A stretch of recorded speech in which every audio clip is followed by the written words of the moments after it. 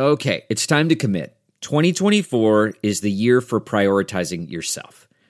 Begin your new smile journey with Byte, and you could start seeing results in just 2 to 3 weeks. Just order your at-home impression kit today for only $14.95 at Byte.com.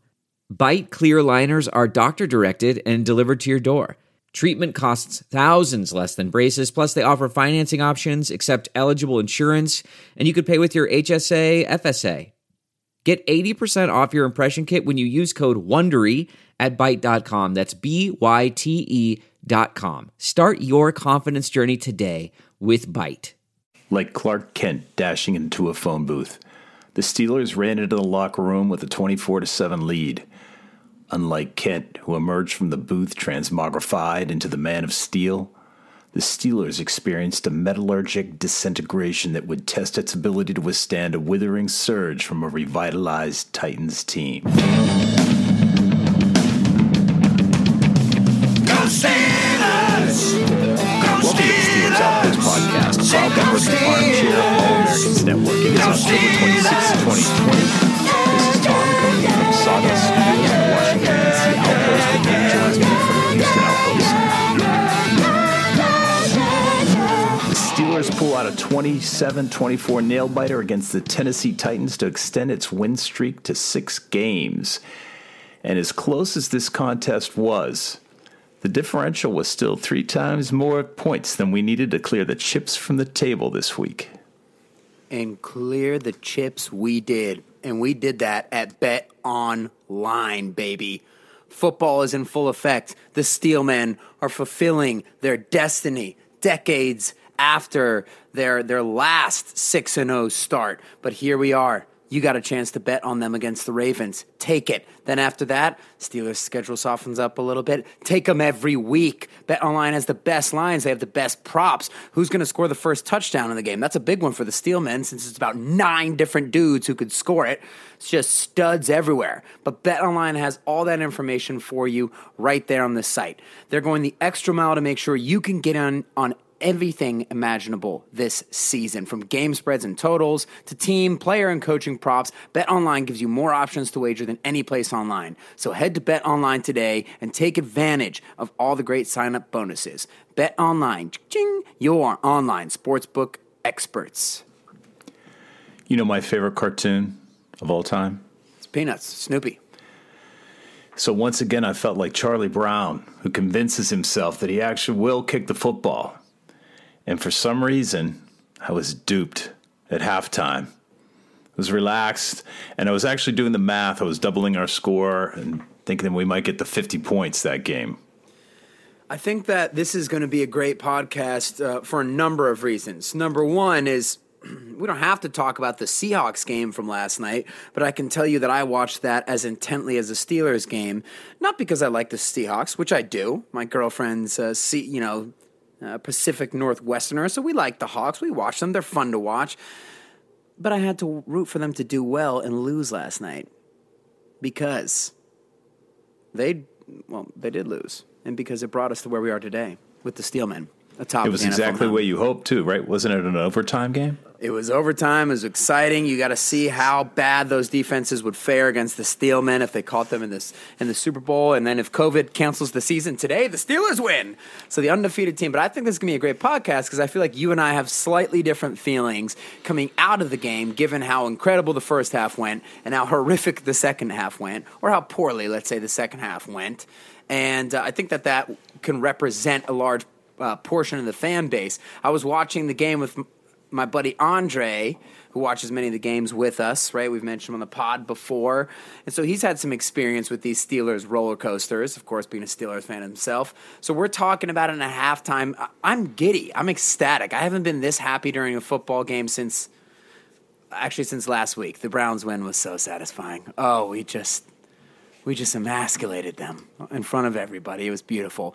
And the Steelers picked right up where they left off against the Titans, which we were we were kind of talking about, because I said the Tomlin Steelers do great when there's motivation. Is it a big game? Is it nationally televised? Has that game ripped your bye week out of your fingertips from their own disgusting habits earlier that season? So it wasn't shocking that the Steelers came out great, but it just couldn't have gone any better in the first half than it did, and I was giddy. But what was the lead? 20 or 17? Something like that, and I was telling Andre, like, I want to celebrate, but teams come back from this deficit every week in the NFL right now, and the Titans are going to make plays in the second half. Would have been nicer if the Steelers could really figure out how to close out a game, and I guess they did that against the Browns, which is nice to see, but that little demon came back to bite them back in the butt against the Titans. So it should have ended as the most satisfying war drum pounding of, hey, it's the Steelmen, the Chiefs, and the Ravens, of course, and the AFC, and nobody else. And I still feel that way, but I can't deny it. I mean, you leave with a bad taste in your mouth with how poorly the Steelers performed in the second half, particularly the offense. Well, can we talk about that? I mean, that's the point. The Charlie Brown having the football ripped away from him is this tale of two halves. I think I don't even want to use that phrase because I think we've used it like 70 times since we started the podcast. Sure. Here's what I looked at. I mean, in this, as you always point out, there's not a lot of nuance. It's just grinding some numbers. And I looked at the number of yards we have per half. On average, we have 54% of our yards in the first half, 46 in the second half. And you might not say that's significant. Right. But in this game, we had 228 yards in the first and 134 in the second. 63% of our yards in the first half, 37 in the second half. And that is a pattern. In only one game did we have, and that was against the Eagles, we had 44% of our yards in the first half and 56 in the second half. So there is a clear pattern here. And here's the point that you were trying to make. Well, let me put words in your mouth, but sure. The Steelers' potential and the kinetic energy, the actual application of that potential is evident. So we could do whatever we want with whatever team we play. What happens? Does this go back to coaching and the emotional side of it, or teams make adjustments in the locker room? Because I did listen to Tomlin's interview after the game, and he said Titans didn't really do that much differently. We just didn't play well.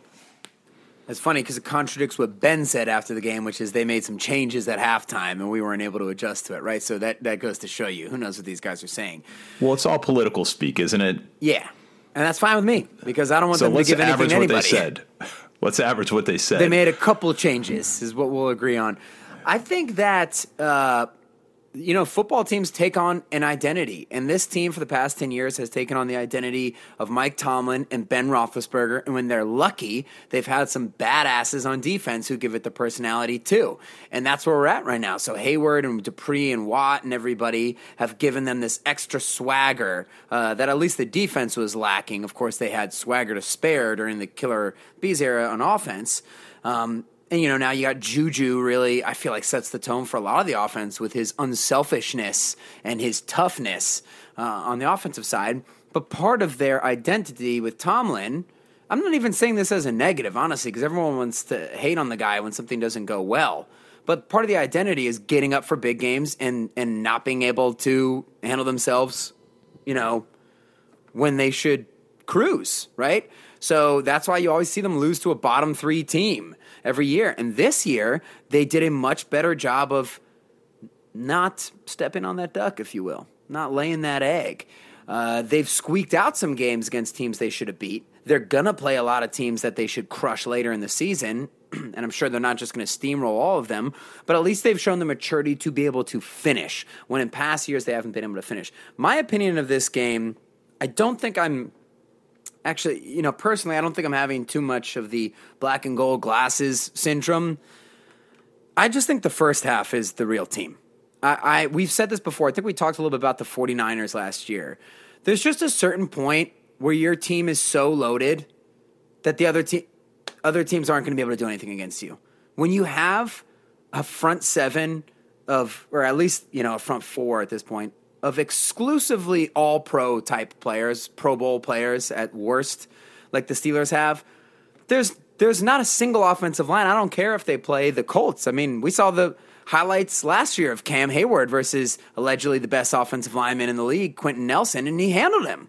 So at a certain point, the talent the Steelers have on the front side of the defensive side of the ball, right, with the linemen and the edge rushers and all that, with the safety, with the insane receiving core the Steelers have, which is 5 or 6 people deep, 7 or 8 people if you count the tight ends, right? It's a solid offensive line. The quarterback is playing well. Wasn't his best game against Tennessee, but I don't think it was as bad as maybe you would think. We'll go over him later. But the Steelers just have such insane talent at every position and depth. The fact that Cameron Sutton was able to come in and play well for Mike Hilton. The fact that some dude named Robert Spillane, who's now going to be Pittsburgh's favorite Yinzer for the way he hit Derrick Henry in the hole, which was, I don't know if that was the dumbest thing he's ever done in his life or the coolest or both, but it was amazing. And it was one of my favorite plays of the season thus far. I mean, Derrick Henry could actually consume that man. He could eat him, and he didn't care. He stood him up in the hole. He was beautiful. But what I'm trying to say is the Steelers' talent is overwhelming. They really are at that stage. And then on top of that, to have Tomlin, Pouncey, and Ben, these guys who have been to Super Bowls and have done it, they also have that championship DNA. And then just plus being part of the Steelers organization, they have it going on. So what I saw in the first half was the Steelers' potential. And then what I saw in the second half was like, yeah, this is part of the personality of the team, this up and down sort of thing. They have shown that they've been able to finish this year a little bit better than they have in past years. You remember during, what should I call him? Okay, I remember we're on a podcast right now. I'm going to try not to get too angry, but the evil person who just joined the Tampa Bay Buccaneers, when he was on our team, that last year, 2017 or the 2018 year, where the Steelers had to win all those games against top-ranked teams in the last few weeks to get in the playoffs, and they lost heartbreakers against the Saints and the Chargers. They actually beat the Patriots, lost to the Broncos. They weren't finishing in the fourth quarter. It seems like they are finding a way to finish right now, and yeah, it's a rambly way to think about it, but I do think that the Steelers' talent was too much for the Titans, who are a really good team, a really well-coached team, but only people like the Buccaneers and the Ravens and the Chiefs should really be able to actually field a team that can play with Pittsburgh as long as they're not asleep at the wheel. Look, I just want to say that the thing that makes me nervous is the second half collapse on both sides of the ball. The offense scored 3 points and the defense gave up 17. And the tendency is to extrapolate that. It just makes you nervous. What caused the collapse? I mean, no Titans adjustment resulted in that kind of devastation on both sides. I don't think there was as much of a collapse. I mean, I think that the Titans are a really good team with some Pro Bowl players at receiver, running back, quarterback, and offensive line. They made a couple plays. A ball got batted into the air and intercepted, which the Titans got to start at the Steelers' 30-yard line. So one of those, sets of points was not ideal. We'll talk about Ben's final interception, the allegedly risky throw into the back of the end zone, which now seems a little bit less risky that we've seen all the angles come out, and we realized that Juju Smith-Schuster was one-on-one with the linebacker. And, I don't think it was a collapse. That's the thing. This isn't like when Brady has figured out the Steelers in the second half, or what Russell Wilson did to the Steelers in the second half of that game last year in week 2 where Ben went out, when they just figured it out and they were ripping off 20-yard passes left and right. Yeah, Tannehill hit some, but Tannehill's good. And so is A.J. Brown. They're going to hit some, right? And we have said, I think the thing about the Steelers defense, which is absolutely phenomenal, the one thing that to me makes them not quite as at the level yet of the past, I wouldn't say historic defenses, but historic for the era defenses of the Jacksonville Jaguars, the Broncos that 1 year, 2 years, and the Seahawks, is the fact that the Steelers don't have a lockdown corner. Like a lockdown corner does a lot for those defenses. The Steelers have good corners. They have 4 good corners, which is an awesome place to be. But without that lockdown guy, some teams are going to pass the ball on you sometimes. That's fine. But I want to make a note of another thing that happened here, because I guess the beginning of this podcast is us just trying to figure out how could one half look so good and one half not look good. I want to bring this up too. And this almost sounds like an elementary school analysis, but if you rewatch the game, you'll see it's pretty wild how lucky the Titans got with the bounces of the ball this game. That's part of football, by the way. Like, you're going to play some games during the year when the ball legitimately doesn't bounce your way. I remember in that Steelers-Jaguars playoff game when Ben got hit, sack fumbled at the end of the first half, and the football, for the one time in its damn life, just hit the ground and bounced straight up in the air to the fastest player on their defense. What is it, Telvin Smith or Miles Jack? Right into his hands as he was running full speed towards Ben, which also happened to be towards the Pittsburgh end zone, and he just ran into the end zone. Like, it's going to happen. The Titans caught not one, but 2 interceptions off of tipped balls in one game. They caught a 25-yard pass play off of a Tannehill pass that rocketed off a Titans receiver's hand, bounced into the air. Minkah Fitzpatrick, one of the best ball hawks in the NFL, is making a beeline towards it like he's going to grab it and house it. But somehow Adam Humphries comes down with it. By the way, this is on that first big touchdown drive that they had, where that was the catalyst. Then they got a 15-yard penalty. And then Vince Williams nearly ended Ryan Tannehill's life on the 5-yard line, where he foolishly spins in the middle of the defense immediately upon completing his spin. Ryan Tannehill, clavicle, meet Vince Williams' wrath. Ball pops out immediately and somehow bounces right to a Titan. Right? Didn't they even have another fumble where they recovered their own fumble on a kickoff? So they recovered 2 of their own fumbles. They had a tipped pass that they recovered. There were probably 3 or 4 other tipped passes by Steelers that somehow just landed far away enough from every other player on the field, where I just don't think that you can watch that game and say the Titans really figured the Steelers out and they just started ripping them apart in the pass game. I think they had one great play to A.J. Brown, the 70-yard touchdown where Minkah didn't take a good angle. By the way, if you rewatch that play, if Vince Williams just puts his hands in the air, it's an interception. I mean, he threw it right past Vinny's head. So it's a game of inches, and they made a couple plays with a couple great players, but what's their whole team, right? Like, we're going to get Derrick Henry off. They didn't do anything. I know he kind of accumulated some yards by the end, but nothing meaningful. And so I just don't think that the Titans ever really figured the Steelers out. I think that the Steelers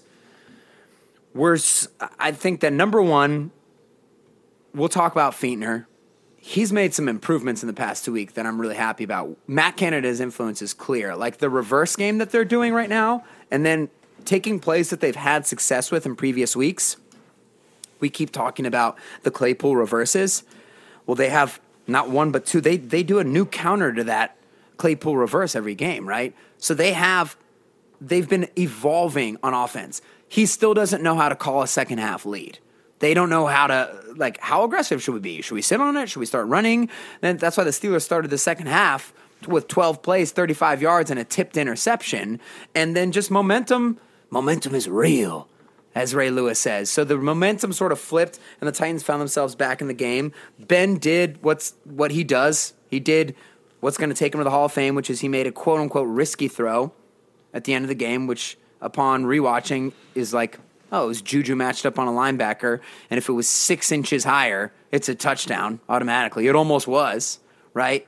And it gave them life. So that's my final big picture analysis was they didn't get it done. The Titans are a good team. They let them hang around, but the Titans didn't figure out the Steelers, and I don't think the Steelers would be scared to see them in the playoffs at any point. Okay. You didn't say this, but the Steelers got a couple lucky bounces themselves. Right. James Conner had his how many fumbles per season is Conner having? Well, like 4 last year it was last year it was bad, but I don't even know if he's fumbled this year. Yeah, remember that one near the goal line where he recovered his own fumble? No, in this game I do, but anything before this game? No, but felt like it was coming in. The one that Claypool picked up, it's like Zeus deigned that it pops back up into his hands. And, I mean, it doesn't have anything to do with the Titans, but Ben, I don't see a statistic for tip balls, but he throws a lot of tip balls. I mean, there were 2 It's weird. In that game, so one of the interceptions was on him. I agree on the pass to Juju. First, it was just irritating because it ended up being a good play for the Titans, but an inch, 6 inches to the left over Juju's shoulder, and that's a touchdown. I mean, it did, when you looked at the angle, and by the way, can we do more of that camera angle? Oh, yes, please. Where we see what's going on. It. Remember the last time they did it, Dad? It was the Titans game a couple years ago when they did the whole game behind, and we erupted all over them. That was great. I just went in the room where they make the decision not to show that camera angle all the time, or at least on replay. It was so illuminating. So So here's my armchair psychiatrist analysis of Ben. So he's making that choice at that point. Yeah. I think he feels somewhat constrained in this game. By the way, the Steelers are winning with the thing that used to kill us all the time, the death by 1,000 cuts. I mean, this game is a short passing game. When you look at Ben and how many times he throws over 10 yards, he wasn't sharp, by the way. 11 passes over 10 yards, three completions. I just feel like he's trying to make things happen. Well, some of those passes are beyond tight windows. Let's face it, that first pass to Johnson, that first touchdown pass to Deontay was in a window that wasn't even open. Yeah, it was tiny. And you could say that it was actually a little bit behind Deontay, but then you also make the argument, well, he didn't want to put it too far in front because then the safety could get it. And incredible catch by Deontay there. What about the beautiful dime that he dropped to Deontay that Deontay dropped, the go route in the end zone on the free play, right? And a lot of people said that ball actually got tipped a little bit, but I mean that was a dime. And I think they were saying, go ahead. No, sorry. What were they saying? I think what I saw was that the defender hit his arm, tapped his left hand slightly, and threw him off. Well, catch it anyways, man, because we kind of think, everyone's saying, would AB have caught that? It's like, are you really going to compare receiver? Yeah, of course. Like, you could ask that if DeAndre Hopkins drops a pass, which never happens. Like, would AB caught it? Yeah, probably. But give me that ball. Right, but hey, we expect big things out of Deontay Johnson, and holy crap, he showed up. We'll talk about him later, too. That's another positive thing. The receivers are as advertised. I mean, it's so fun. I know we're going on tangents here, but there's so much to think about in this game. We talked about it in the offseason, where it's like, hey, I know it sort of seems like it's just on paper, but we think this could be the deepest Steelers receiving core ever. This is a crazy loaded receiving core.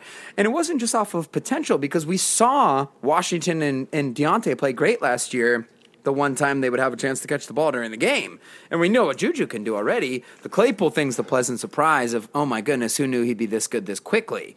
But anyways, back to Ben. I guess let's cover Ben right now, which is, there's still a hesitancy there that we're not used to seeing in him, but he is hitting 2 or 3 deep passes per game that are absolute dimes in classic Ben. That throw to Deontay in the end zone, that's not a deep one, but that was a great one. Then the one that Deontay didn't catch, the one he dropped, that's classic Ben. He hit that same go route to Claypool last week. He hit Washington on a couple long and intermediate ones. And so that's my thing with this is, I just need to see Ben complete 2 more of those throws per game for me to really say, like, you can go in a shootout with the Chiefs, because I don't care how good your defense is. The Chiefs are putting up 30, and you're going to have to put up more than them at a certain point. You know what I mean? And he is inching his way towards there, so that's nice to see. As far as the tips go, the only thing I can come up with is that it's his new throwing motion, which is a little bit more Aaron Rodgers-like, which Tom Brady also copied Aaron Rodgers' throwing motion a little bit when he revamped his throwing motion and saved his arm a little bit. Now, Ben didn't have to change his throwing motion, I don't think, so I have to assume that this is a result of the elbow stuff, right? And it's a little bit more of like, it's not sidearm, but it doesn't come as high up. So you wonder how a guy that's 6'4" can keep getting passes batted, and you and I agree, it is a little concerning because it keeps happening. Well, one statistic that I pulled down was that Ben leads the league. Actually, maybe he's last in the league in times to throw. I mean, he's throwing, actually, he leads the league 2.29 seconds per time to throw, which leads the league. So he led the league 2 years ago as well, weirdly enough. In time to throw? Yeah. Okay, but the offense seems much different now because these passes are going under 10 yards, and it's successful. And I don't know if that has something to do with being tipped and the timing of the play. That's a good point. He doesn't look like a natural. I mean, he is a rhythm passer. We've talked about that at length, but he just doesn't naturally slice and dice you under 5 yards constantly. He's so talented that he can get away with it, but man, he throws a lot of almost picks on those RPOs. I was glad to see that they threw a lot of those out this week, but he just it doesn't need to be Ben from 3 years ago. It would be nice if it was, but I just need a couple more of those deep passes, and I still saw a few of them, and that Juju one is unfortunate because it's a pretty badass way to seal the game, right? And you'll take that matchup. I mean, it's a middle linebacker on a Pro Bowl wide receiver, and they almost completed it too. That middle linebacker, who is that, 55? Why am I blanking? He made a lot of plays in the pass game, and so that was tough, but that's where Ben was at. As far as the offense goes, the first half, I mean, it was gorgeous. Do you want to get on to any other themes, or do you want to start talking about kind of what went down more specifically? Well, just to wrap up, Ben, 49 attempts, 32 completions on 49 attempts. His most to date by a lot. His previous high was against the Broncos. He had 41. Only 268 yards. Actually, other than the Broncos game, that was his high for the year. Crazy. So far. We're 6 games in, and Ben doesn't have a 300-yard game yet. That tells you everything, right? He has one, the 311 against the Broncos. That was it. This was the second highest, but it was the lowest yards per reception at 5.5. Okay. So it's interesting. Wait, hold on. We do have more to say here because this Ravens game is going to be huge. I mean, the Ravens have 2 weeks of rest thanks to the Titans. That's why the Ravens bye got moved before us. And I've been saying all year, hey, the Ravens are a team that's going to see your tendencies. And the Steelers against the Browns and the Titans have done a really nice job adding wrinkles that I didn't know if we'd see or not. You know, all the counter plays that we're speaking about. But the Ravens are going to know, hey, press everybody. Don't let them do that 5-yard crap. So if we can come out throwing and Ben can complete some deep ones, that's how they're going to beat the Ravens. I think that's how they'll do it because Ben said in the postgame press conference in answering a question about why did they come out with like 8 straight throws or 12 or whatever it was to start the game. He said, I told Tomlin that we're going to receive the ball when we start this game because we talked about the Titans being a team that really plays through ball control. They want to run the ball and then hit those huge play action shots. They play better with a lead, so if you can get them down early, he didn't say this next part but he's suggesting like they can't just go to a drop back passing game in Tennessee and put points up. They want to play with ball control and running. And so if the Steelers could get up early, that would be a good way to attack them. And everybody knows that's the way to attack the Ravens, right? If you are in a dogfight with them, forget it. You're going to lose. Lamar's going to make plays no matter what. Their offensive and defensive lines are gigantic. It's going to happen. But if you get up on them, the Ravens don't have the receivers or the talent or the scheme to just drop back pass for 400 yards, So that's an interesting thing to look at. It worked so damn well. Why didn't you just try that again in the second half before turtling? They did the muddle offense on that opening drive. It's not really no huddle, but you go really quick. The last thing I'll say, just in regards to that last throw to Juju, which once again in the moment I thought, what the hell are we doing? Like, just kick the field goal. They haven't gone down the field on you really all day, at least consistently. But think back to that Texans game when it was 3rd and 12 on like the 20-yard line, and he throws a back shoulder fade to Ebron. That really sparks the Steelers and gets them back into the game. They were going to go down like 21-0. Like, that's Ben. You can't just – it reminds me of early in his career. You remember when people used to say, yeah, but he holds the ball too long and he runs around too much. And then 3 Super Bowls later, 2 wins and 1 extra appearance, that talk starts to go away. It's like, yeah, you definitely – that doesn't mean you never mitigate it. Like, there's a time and a place to do things, but also this is what got you this far. You just profited off of that a couple games ago, and now you're mad that the guy is doing it again. And I mean, it's not like Jalen Ramsey was covering him. It's just like that girl in your junior year of high school. That's right. The things that you hate, after you've broken up, you look back fondly. Look, speaking of Ebron, I mean, look, it's the things we live for. We watch football to be entertained, and he gives us some entertaining plays, but it's high risk situation. How about the front flip to Ebron? Yeah, don't ever do that again. Like, I don't like a 15-yard shovel pass. That's going to be... It's only 10. It was fine. Well, and maybe, pass line of scrimmage. And then the backwards basketball shot that he threw to James Conner. Yeah, come on, got Conner killed. Settle down a little bit. I actually think that there might be some nerves there. I think that he's not totally comfortable yet. We always say he needs to knock the Saran wrap off. He needs a 300, 400-yard game. Because I don't know if he's totally comfortable yet with this new throwing motion, new offensive style, hasn't had any of those breakout bend, deep throw games. Might be a little scared to get hit. That's what the Conner one felt like. That felt like, don't hit me. I got hot potato this thing. So I didn't think we'd get that much out of that section right now, but sort of conversation naturally led there, and it leads into a lot of things to talk about. Well, let me try to segue it by pointing out that he doesn't have a go-to receiver at this point, right? And it's almost as if we're platooning the receiver core. Yeah. Where was Claypool and Washington?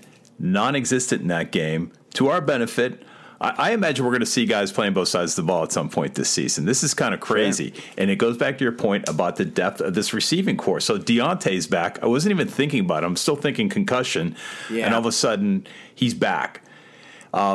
He had a huge lead, I think, in terms of productivity until the game started chugging on and the game became on the line. And then Mr. Reliability, which is what Juju's turning out to be. Hines, and to your Smith, point, Schuster.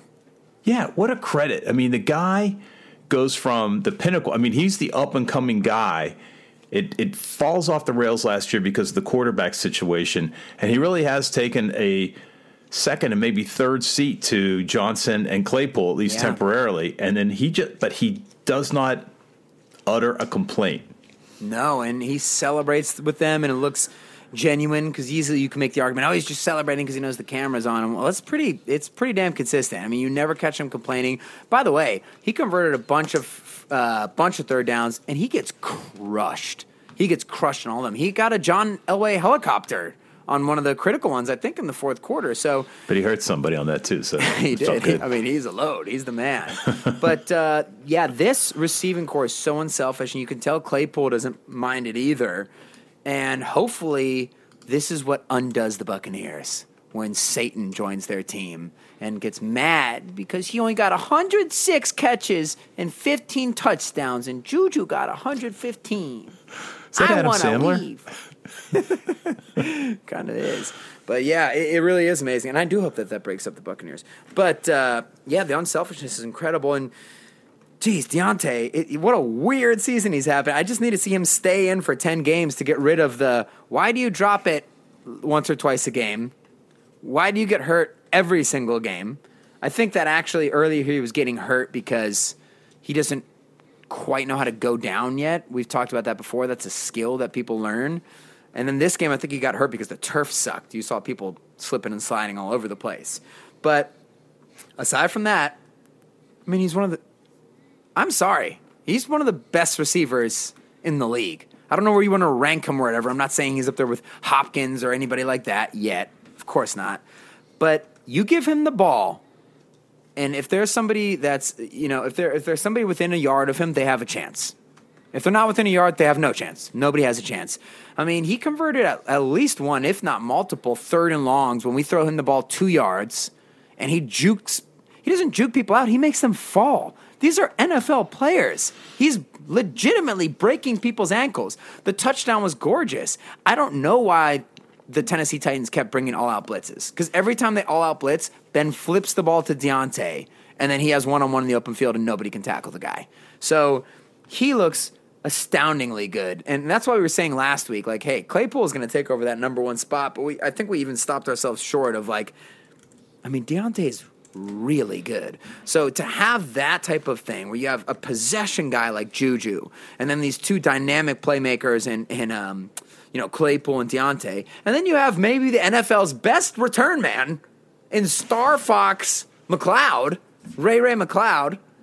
I mean, he's unbelievable. And we're not even mentioning James Washington because he wasn't in the game plan, but he'll pop up again. I weirdly thought this was actually Ebron's best game. He kind of had more bang for the buck on a lot of these big catches that he had. So once again, I didn't expect to go this long in this conversation, just sort of led in this general direction, but there's just a lot to like from the offensive side of the ball. I mean, offensive line, nothing to complain about. They've been looking good. It's not the dominant unit that used to let Ben sit back in the pocket for 8 seconds at a time, but they're looking good. Connor picked up where he left off last week, workman-like performance. But, yeah, I mean, a lot of things to see. My favorite thing, though, besides the receivers, has to be some of the evolution of the play calling. I just think that you have to really respect how difficult it is to be Sean McVay and Sean Payton and Kyle Shanahan and Josh McDaniels, because maybe you're a guy who's great at calling the opening script. Randy and them called a great opening script this game. Maybe you're a good guy who's Tennessee Titans or Ravens. Like, if it's a balanced game, you are confounding the opponents. They don't know where the ball's going, and you're just going to march down the field every time. Maybe you're a guy like, what the Steelers used to have. Oh, they're down by 21. We're going to the air, and we're going to score 21 in a quarter. But you have so many... You have to learn how to do all those things. And I don't think Fichtner and the Steelers offensive staff yet know how this team likes to close out games. I think they want to be this power run team that just gets a lead and smashes you into submission. They're not that. First off, they're not big enough, really. Second off, love Connor, but you need like a Marshawn Lynch kind of guy to punish someone. I'm not saying Connor can't finish games, but I'm saying you can't just be like, just hand it to the bus every time. It's just not that. So that's my sort of closing thought for the offense is they need to figure something out to close out these games and keep the aggression that they had in the first half. And then once again, I would just like to see Ben complete a couple more deeper passes. 2 closing thoughts on my part. Let's acknowledge James Conner. 20 carries for 82 yards. I can't say enough about him. I do love him. I don't think he's anything special. And when I say that, I think he's something special as a human being. Don't get me wrong. But as a runner, he shows just this tenacity and this second and third effort that just makes you really admire him and have confidence in his game. I think there are a lot of guys like that. That's what I mean. I don't think he's unique in that aspect, but I'm happy with that. The other thing you need to walk away with is understanding that our third down efficiency was 13 for 18. And of those 13, 4 passes went to Juju and 4 passes went to Deontay. So 8 of the 13 were as a result of those 2 receivers. So it was a magnificent day on the conversion front. Hey, and that is directly a result of Fichtner and Canada finding ways to scheme receivers open, which we haven't seen in Pittsburgh in a long time. They are creating these rub routes and these pick routes. Ben is doing a good job of reading the defense and figuring out which guy is going to be open quick. And dudes like Deontay and Juju, okay, they get a couple that are right at the line, and they just catch it, and it's a first down. So we give credit to Ben and the offensive coordinators for that. But they also get plenty where it's like they get the ball, and their job is to either, if you're Juju, carry the guy. Like, he's going to tackle you. He's going to put his arms around you. You need to carry him for 2 more yards and get the first down. He consistently does that. Deontay's job is, we're going to get you the ball hopefully a yard away from your defender, and you need to juke him. And you need to find a crease and get there. And they do that all the time. If you watch the 49ers play, we use them because they're the paragon of offensive strategy. They have Jimmy Garoppolo. I'm sorry, he's poop. He does a couple things well, but this guy, if he were in Pittsburgh, it would be a disaster. He can't make plays, but he can throw to an open guy accurately when they make him open. It's fun watching the Niners play because they designed their roster around these weird receiving, like running back hybrids. George Kittle, Deebo Samuel, now Brandon Ayuk are all catch and run guys. They catch the ball and they're impossible to bring down. And I'm not saying like, Deontay and AB who are like, oh, these guys got some moves. They just have something about them that's like there's a physicality and just an effectiveness in the open field. So what Shanahan does, he's like, I don't need to get you guys uncovered or just one-on-one matchups. My job is to get you the ball with enough space between you and your defender so that you can go pick up the first down, and I'm confident that you're going to be able to do that over and over again. And the Steelers know they have that with this receiving core. So it's an interesting way to see them play as opposed to what they did in the Killer B era, which was downfield. Like, if AB's one-on-one, throw it in his general vicinity. He'll get it. But hopefully they add that, for Claypool in particular going down. But it's pretty cool to see.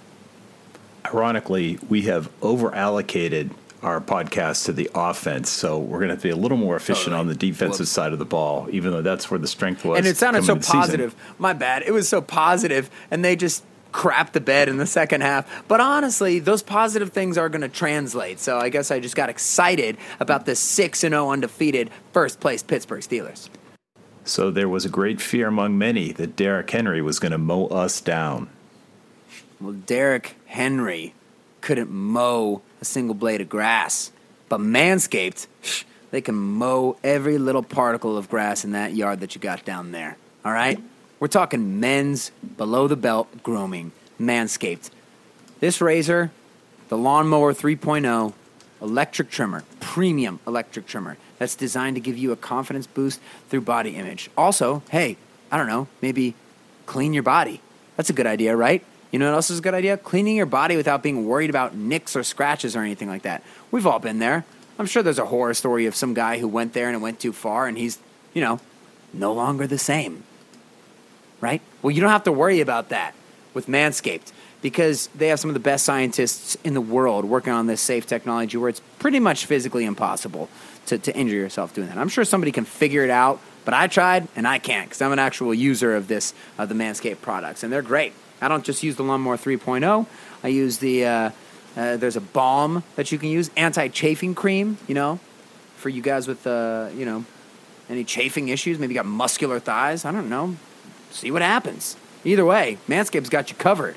You'll also find a crop reviver. You'll find colognes and other stuff like that, but especially that Lawnmower 3.0. That's a must-have for any man at this point in 2020. Also, listeners of this show will get 20% off and free shipping if you use the code ARMCHAIR at manscaped.com. That's 20% off with free shipping at manscaped.com. Use the code ARMCHAIR. It's time to grab 2020 by the horns. So our prognostication abilities are being amplified by another sponsor we have. So 2 weeks ago, we were 3 for 6. 50% is not going to increase the bank account, but this week, 3 for 5, baby. And the bank account increases once again. And we keep rolling, and so does Bet Online. Football season is in full effect, people. I think there's still just a sliver of baseball if you want to get in on that, but you know our stance. Who cares? Because there's a ton of football games to bet on. Now, it's not even halfway through the football season. Of course, the Steelers are in the front there, so they're a good team to bet on week to week. Maybe you just bet on the Steelers to win every week, and you bet on the Jets to lose every week. I'm sorry, Jets. But either way, Bet Online's got the best odds, props, team, player, coaching props at that, and spreads and totals in the business. They give you more options to wager than any other place online, and that's Bet Online, baby. So head there today and take advantage of all the great sign-up bonuses, of which there are numerous. Bet Online, ching, your online sportsbook experts. Okay, we're going to focus on defense, but we're only going to talk about the first half because it's glorious. All right. The Tennessee Titans had 5 first downs. Losers. They had 83 yards, 33 rushing with the great Derrick Henry and 50 yards through the air. 6 for 12 on passing. I could go on, but time of possession was like 37 seconds.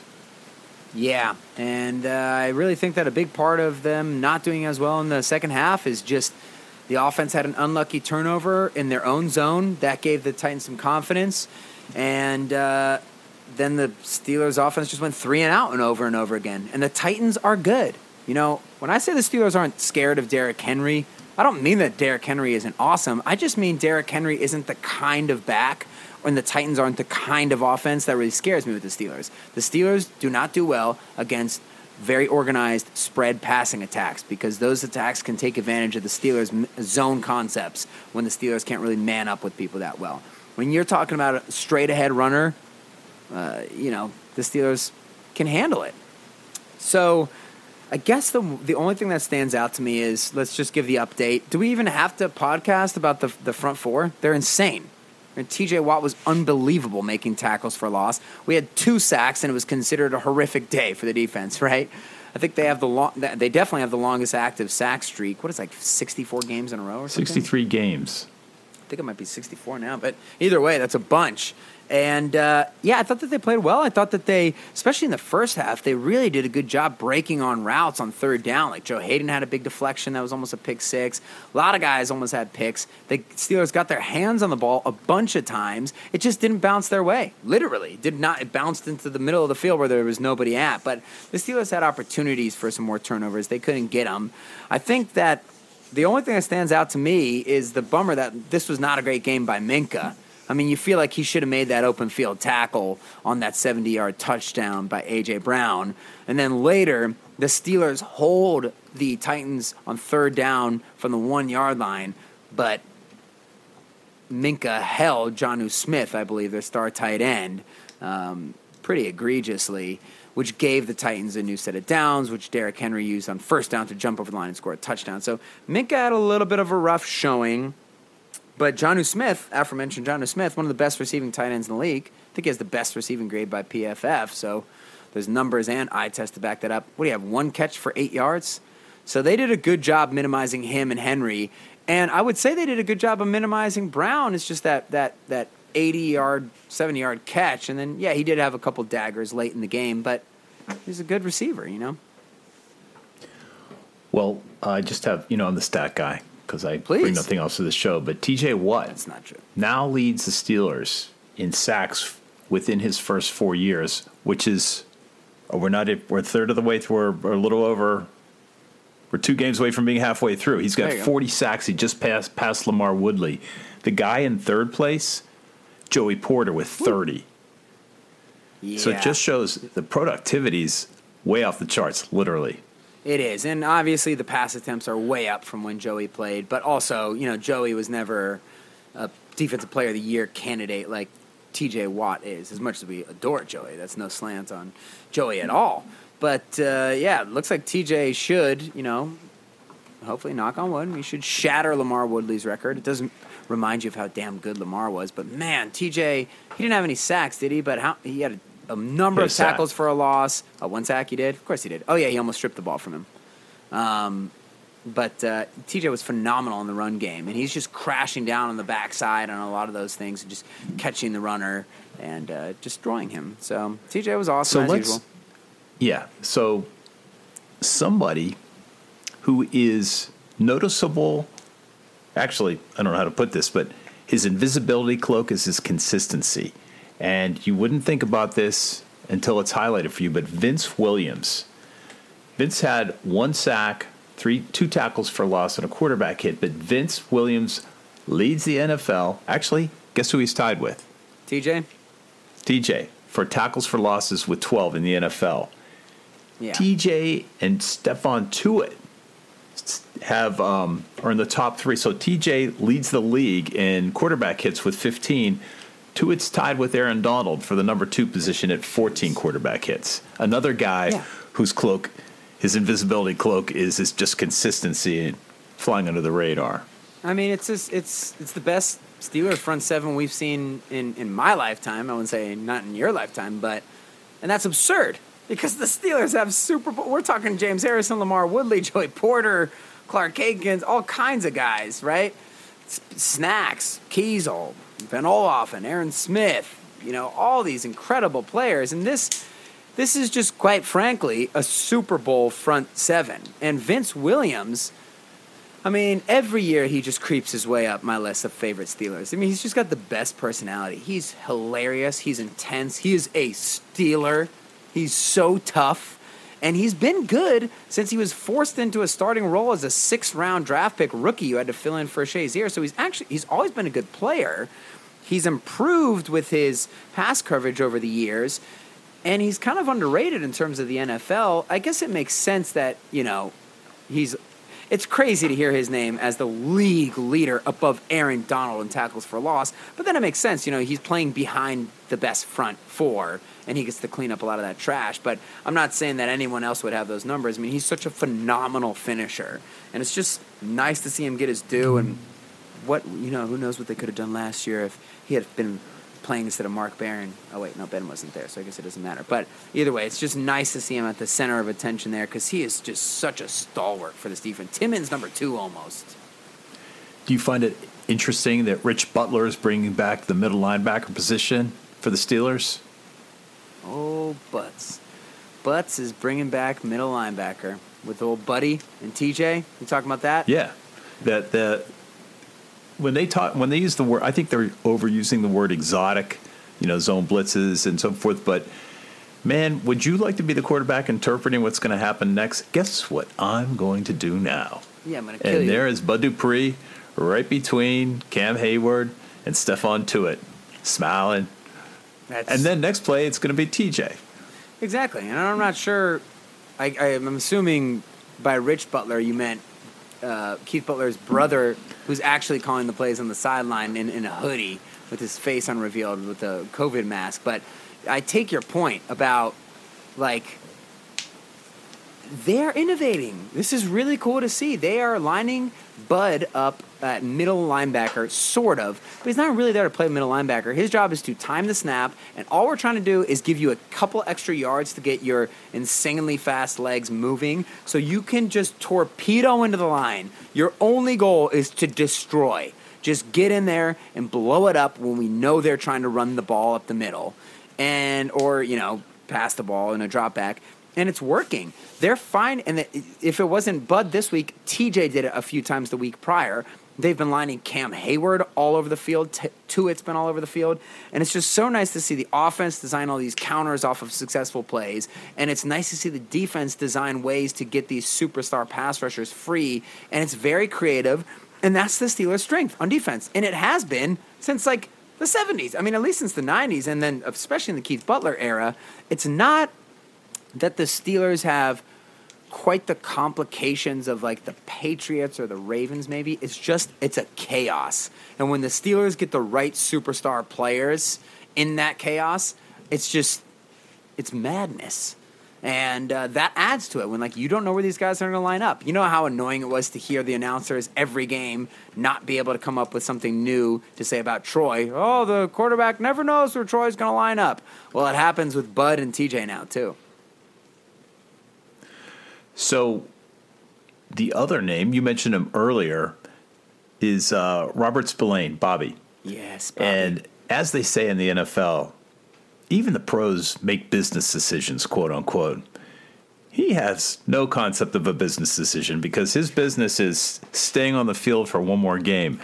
But that play, everything sort of came. It was like the Red Sea parting. He got a gap, and he hit Derrick Henry, and he hurt himself, but you know what? I think he earned himself. He's in the Hall of Honor for the Steelers on that one play. Yeah, and he made his way back in the game. Think about this, dude. If you make that, he just didn't hesitate at all. And he made another big hit in the game, and we saw him make two big hits the week prior. So I think that's just who this guy is. Think about it. To get a chance to do it against the biggest running back in NFL history, basically. There's one guy in history who you could choose to meet in the hole. You're going to do it against Derrick Henry. If that doesn't prove yourself, what does it? What does? And by the way, I'm not saying that Derrick Henry is the best power back ever. Just physically, it's insane. I do have this take on. I think I said this about Derrick Henry last week. It's weird. He's not a power back. Of course he's powerful, but he's really more like a sprinter, home run kind of guy. He's if he gets to the second level, he is that combination of momentum, insane speed. He outruns cornerbacks. That size and momentum, the arm tackles just brush off of him. But he's not Earl Campbell. He's not the bus. He's not Marshawn, who's looking to punish you in the inside hole. He does a little bit of everything, but he's really a sprinter. I'm just mentioning that because I think he's a fascinating player to watch. And Steelers fans, we just got to watch him play. But yeah, back to Bobby Spillane. Is there a better way to endear yourself to your teammates? I'm sure he's made these hits in training camp because he keeps making them in the games, right? But, man, it's been a good first two games for him. And no one's going to be able to fill in for Devin Bush. And I think this week is going to be, out of all the teams in the NFL, this is going to be the toughest week for it because you want a middle linebacker who can run sideline to sideline with Lamar Jackson. At least a little bit. No human can truly do that. But and then cover their two great tight ends in Andrews and Boyle. And we're going to be missing him there. But, damn, Spillane has fit in nicely as a black and gold Pittsburgh Steelers middle linebacker. Let's move back and let's try to wrap this up now, but let's move back into the secondary. And a name we're mentioning every week is Cam Sutton. 4 tackles, 2 passes defended, and 1 critical one on a 3rd down. If you lose Mike Hilton in free agency this year, I mean, it's going to be really depressing because Mike Hilton is like a Jamal Adams. He's such a force in blitzing and in run defense. But what I'm trying to say is if you lose him and Cam and Sutton is your starter, well, come on, man. Cam could be a starter right now. I mean, he really proves it every time he starts a game for the Steelers. He doesn't just have a decent game. He has impact plays. Like you said, he had deflections. He had a really nice tackle on a big, giant tight end on a 3rd down catch. I mean, he is a good player, and it's really nice to see him fill in. And I think, did Terrell Edmunds have 2 passes deflected for the first time ever? He did. He's looking a lot better. I don't think the guy's ever going to be a star, but, man, he's really finding his role. And if he could become I think Ryan Clark is actually better than people even give him credit for. But if he could be that guy, I mean, how much more could you ask for? I mean, he's playing really well in the run defense, and to make a couple pass deflections per game is great. I guess he didn't really – I don't know if you could call it a deflection in the back of the end zone where the tight end missed that one pass, but it still worries me. He has no idea where his arms and legs are when the ball is in the air. But at least he was in the right position there. He has some more upside, I think, with more experience. Joe Hayden, 7 tackles, tackle for loss, and a pass defended. He had a great game. Steven Nelson really didn't show up, but I didn't see any weaknesses there. Can we move to special teams? And I'm not going to talk about the guy you're probably thinking I'm going to talk about initially. James Pierre. Good 2 point. tackles on special teams. I think he had one boneheaded move, but that is a guy that was bullcrap. They called him on that late hit. He was in the course of tackling the guy. He had the tackle right. That was a crap call. But that is a guy trying to stay on the team for sure. But let's talk about the star of the special teams and the emergence of a Steeler punt and kickoff return game. Ray-Ray McCloud is amazing. I'm not kidding. I think he might be one of the best. I mean, he is one of the best punt returners in the league. But by the end of the year, he's going to finally break one of these things. To me, he is the best by 4 yards. He has an 18-yard per return average. He's absurd. I mean, you can't. I just want him to break one for an actual touchdown before teams stop kicking to him, because I don't know why they keep kicking to him. I mean, the first guy never, ever, ever tackles him, and he just has that skill that we've seen in Pittsburgh. We've been lucky to watch. Little Satan was a great punt returner. Antoine Randall, phenomenal punt returner. Stephon Logan, Hank Poteet. Even Sanders had a couple good returns. A lot of good punt returners in Steelers history. And the format for a punt return touchdown is this. Catch the ball, make the first guy miss. It's always a gunner. You sidestep him once. And then you run horizontally for just the right amount of time and make one cut through the seam of the defense. And that's what he did. And on that big, probably like a 50-yard return or something like that. And then he had the decision, okay, do I cut inside to avoid the punter or do I try to outrun him to the side? And he decided to cut in, which was the right decision because he easily got rid of the punter, but then he got tackled from a guy on the other side. Part of me wonders if he just tried to outrun the punter. I mean, he wouldn't be able to outrun him, but just stiff arm him. Just punch him in the mouth. Maybe that would work. It's a punter. Little he still has a cigarette in his mouth. That's right. So, he is incredible, and I'm excited for them to get him the ball a little bit more on offense, even though it's hard to get those touches. And I guess when he goes in there, it's just a flare gun that he's going to get the ball. But damn, if he's just returning those punts and kicks the way he is, it's a joy to watch. It's glorious. The Colquitt experiment is over. We have Jordan Berry back, and we were rewarded with 2 punts averaging 50 yards each. So that is the story. I think there is huge upside. Very excited about the next week's game against the Baltimore Ravens. I'll say this. I think Boswell has missed 2 field goals in 2 years, or in a year and a half. Shh, be very quiet. Visit the website, SteelersOutpost.com. Check us out on Instagram at Steelers Outpost. Hit us up on Twitter at Steelers Outpost, or shoot us an email at SteelersOutpost@gmail.com. Until next week, go Steelers. Okay, bye-bye.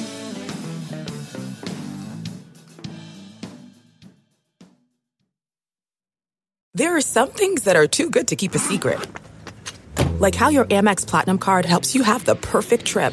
I'd like to check into the Centurion Lounge. Or how it seems like you always get those hard-to-snag tables. Ooh, yum. And how you get the most out of select can't-miss events. With access to the Centurion Lounge, Resi Priority Notify, and Amex card member benefits at select events, you'll have to share. That's the powerful backing of American Express. Terms apply. Learn more at americanexpress.com/withAmex. We're driven by the search for better. But when it comes to hiring, the best way to search for a candidate isn't to search at all. Don't search. Match. With Indeed. Leveraging over 140 million qualifications and preferences every day, Indeed's matching engine is constantly learning from your preferences. So the more you use Indeed, the better it gets. And listeners of this show will get a $75 sponsored job credit to get your jobs more visibility at Indeed.com/match. Just go to Indeed.com/match right now and support our show by saying you heard about Indeed on this podcast. Indeed.com/match. Terms and conditions apply. Need to hire? You need Indeed. Delve into the shadows of the mind with Sleeping Dogs, a gripping murder mystery starring Academy Award winner Russell Crowe. Now available on digital. Crowe portrays an ex-homicide detective unraveling a brutal murder he can't recall. Uncovering secrets from his past, he learns a chilling truth. It's best to let sleeping dogs lie. Visit sleepingdogsmovie.com/Wondery to watch Sleeping Dogs, now on digital. That's sleepingdogsmovie.com/Wondery. Searching for NBA playoff coverage? We've got you. The Old Man and the Three, presented by BMW, gives you an inside look into the world of sports. Hosted by former NBA sharpshooter and Duke legend J.J. Redick and sports writer Tommy Alter, The Old Man and the Three offers unprecedented access to the league. Tommy and J.J. discuss the NBA and interview some of the biggest names in the league, like Devin Booker and Luka Doncic. NBA final season is the perfect time to dive in, and you can listen to The Old Man and the Three wherever you get your podcasts. To hear episodes brought to you by BMW. Push the limits this NBA season with the brand that set the ultimate standard. BMW, the ultimate driving machine.